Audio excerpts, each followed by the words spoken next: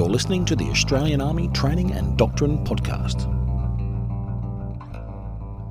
This is Exercise Hamel 2016, and I've come to Camp El Alamein to meet the chaplain here, who's Captain Louis Clun.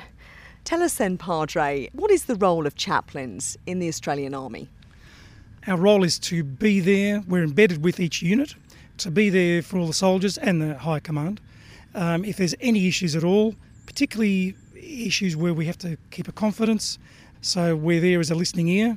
As part of the unit, we go where the unit goes. So if we're out on patrol, we're out on patrol with them. If we're sleeping out in the wild, we're there with the diggers and the rest of the troops. What kinds of cases do you tend to deal with then on a weekly basis? I guess part of our role is relationship crises and relationship counselling. That's a big one.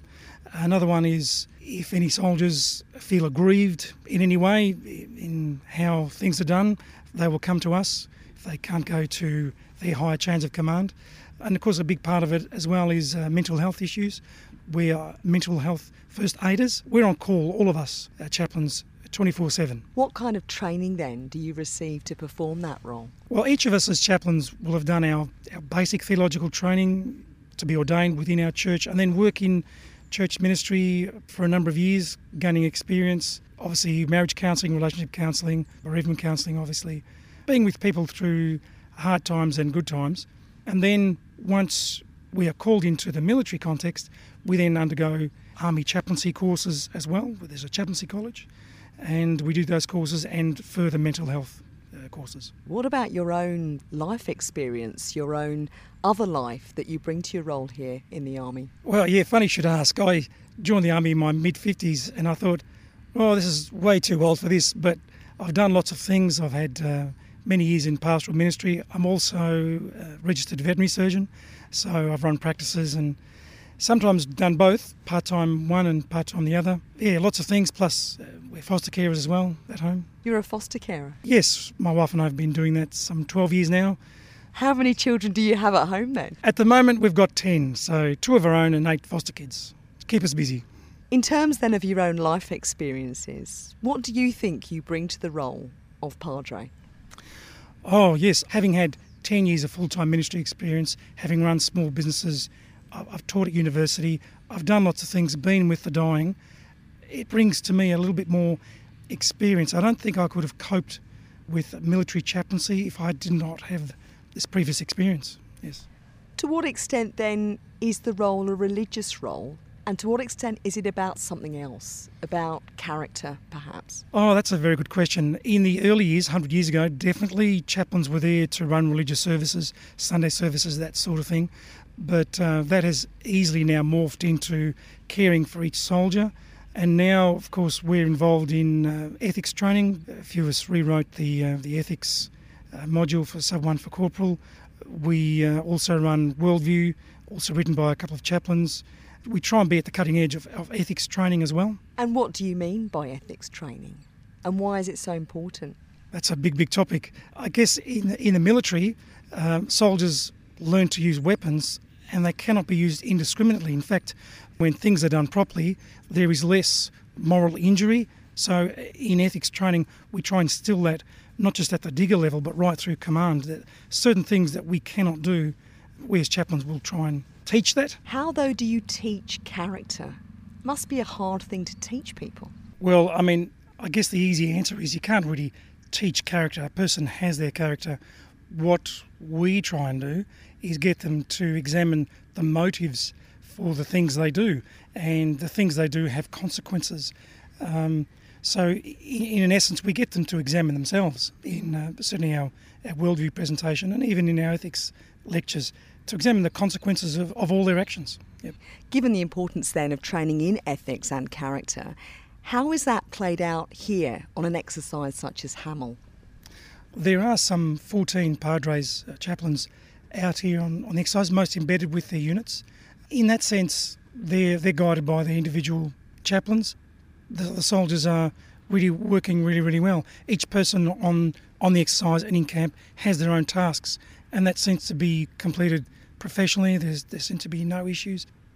Generally then, on an exercise such as Hamel, what is the role of Padres? That comes back to our unofficial motto, and that's loitering with intent. We chaplains like to, sit in on conferences, sit in on briefings, listen to what the soldiers are saying, and we can be an uncomfortable word to commanding officers. Say, look, I think we have an issue here or there. So, in that sense, we like to point out, if you like, home truths if they need to be stated, or reports are done and after-action reviews are done, but we chaplains like to see things from different angles because we're embedded with the units and we can step outside the normal chain of command. What kinds of things then do you bring to light? What contribution do you directly make to an exercise such as Hamel? Well, I guess little things like soldiers that are, in a gun pit overnight when it rains. Yes, everyone's concerned for them, but we would see their reaction to this, saying, if most of the soldier knew saying, well, this is army life and we're really enjoying it, there's no issue. But if they're really getting very upset by the conditions, we would then have a word with the CO. It does depend on what's the lead up and the circumstances, so as to how much we input at the command level. And to what extent is your corps interdenominational then? Do you have padres from other faiths?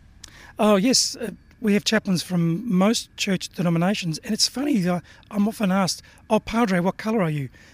Meaning what denomination, and I have to think, oh that's right, I'm Churches of Christ, but in essence none of us chaplains in army or defence think about us as chaplains of this denomination. We are defence chaplains and we think along those lines. We never think in that sense denominationally, because that's not our call, and the vast bulk of army personnel do not start thinking about denominations. We're here as helpers and a listening ear, so we never think of ourselves as denominationally inclined, if you like.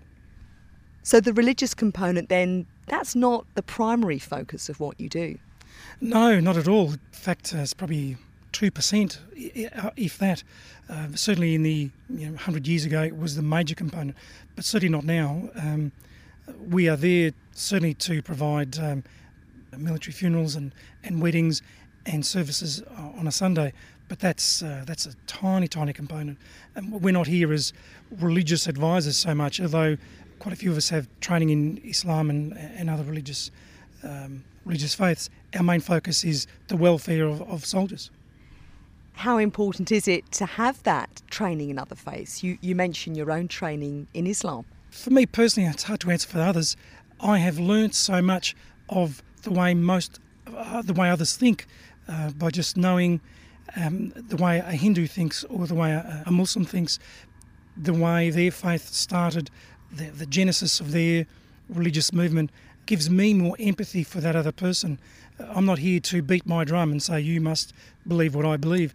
We are here to empathise and to understand where people are at.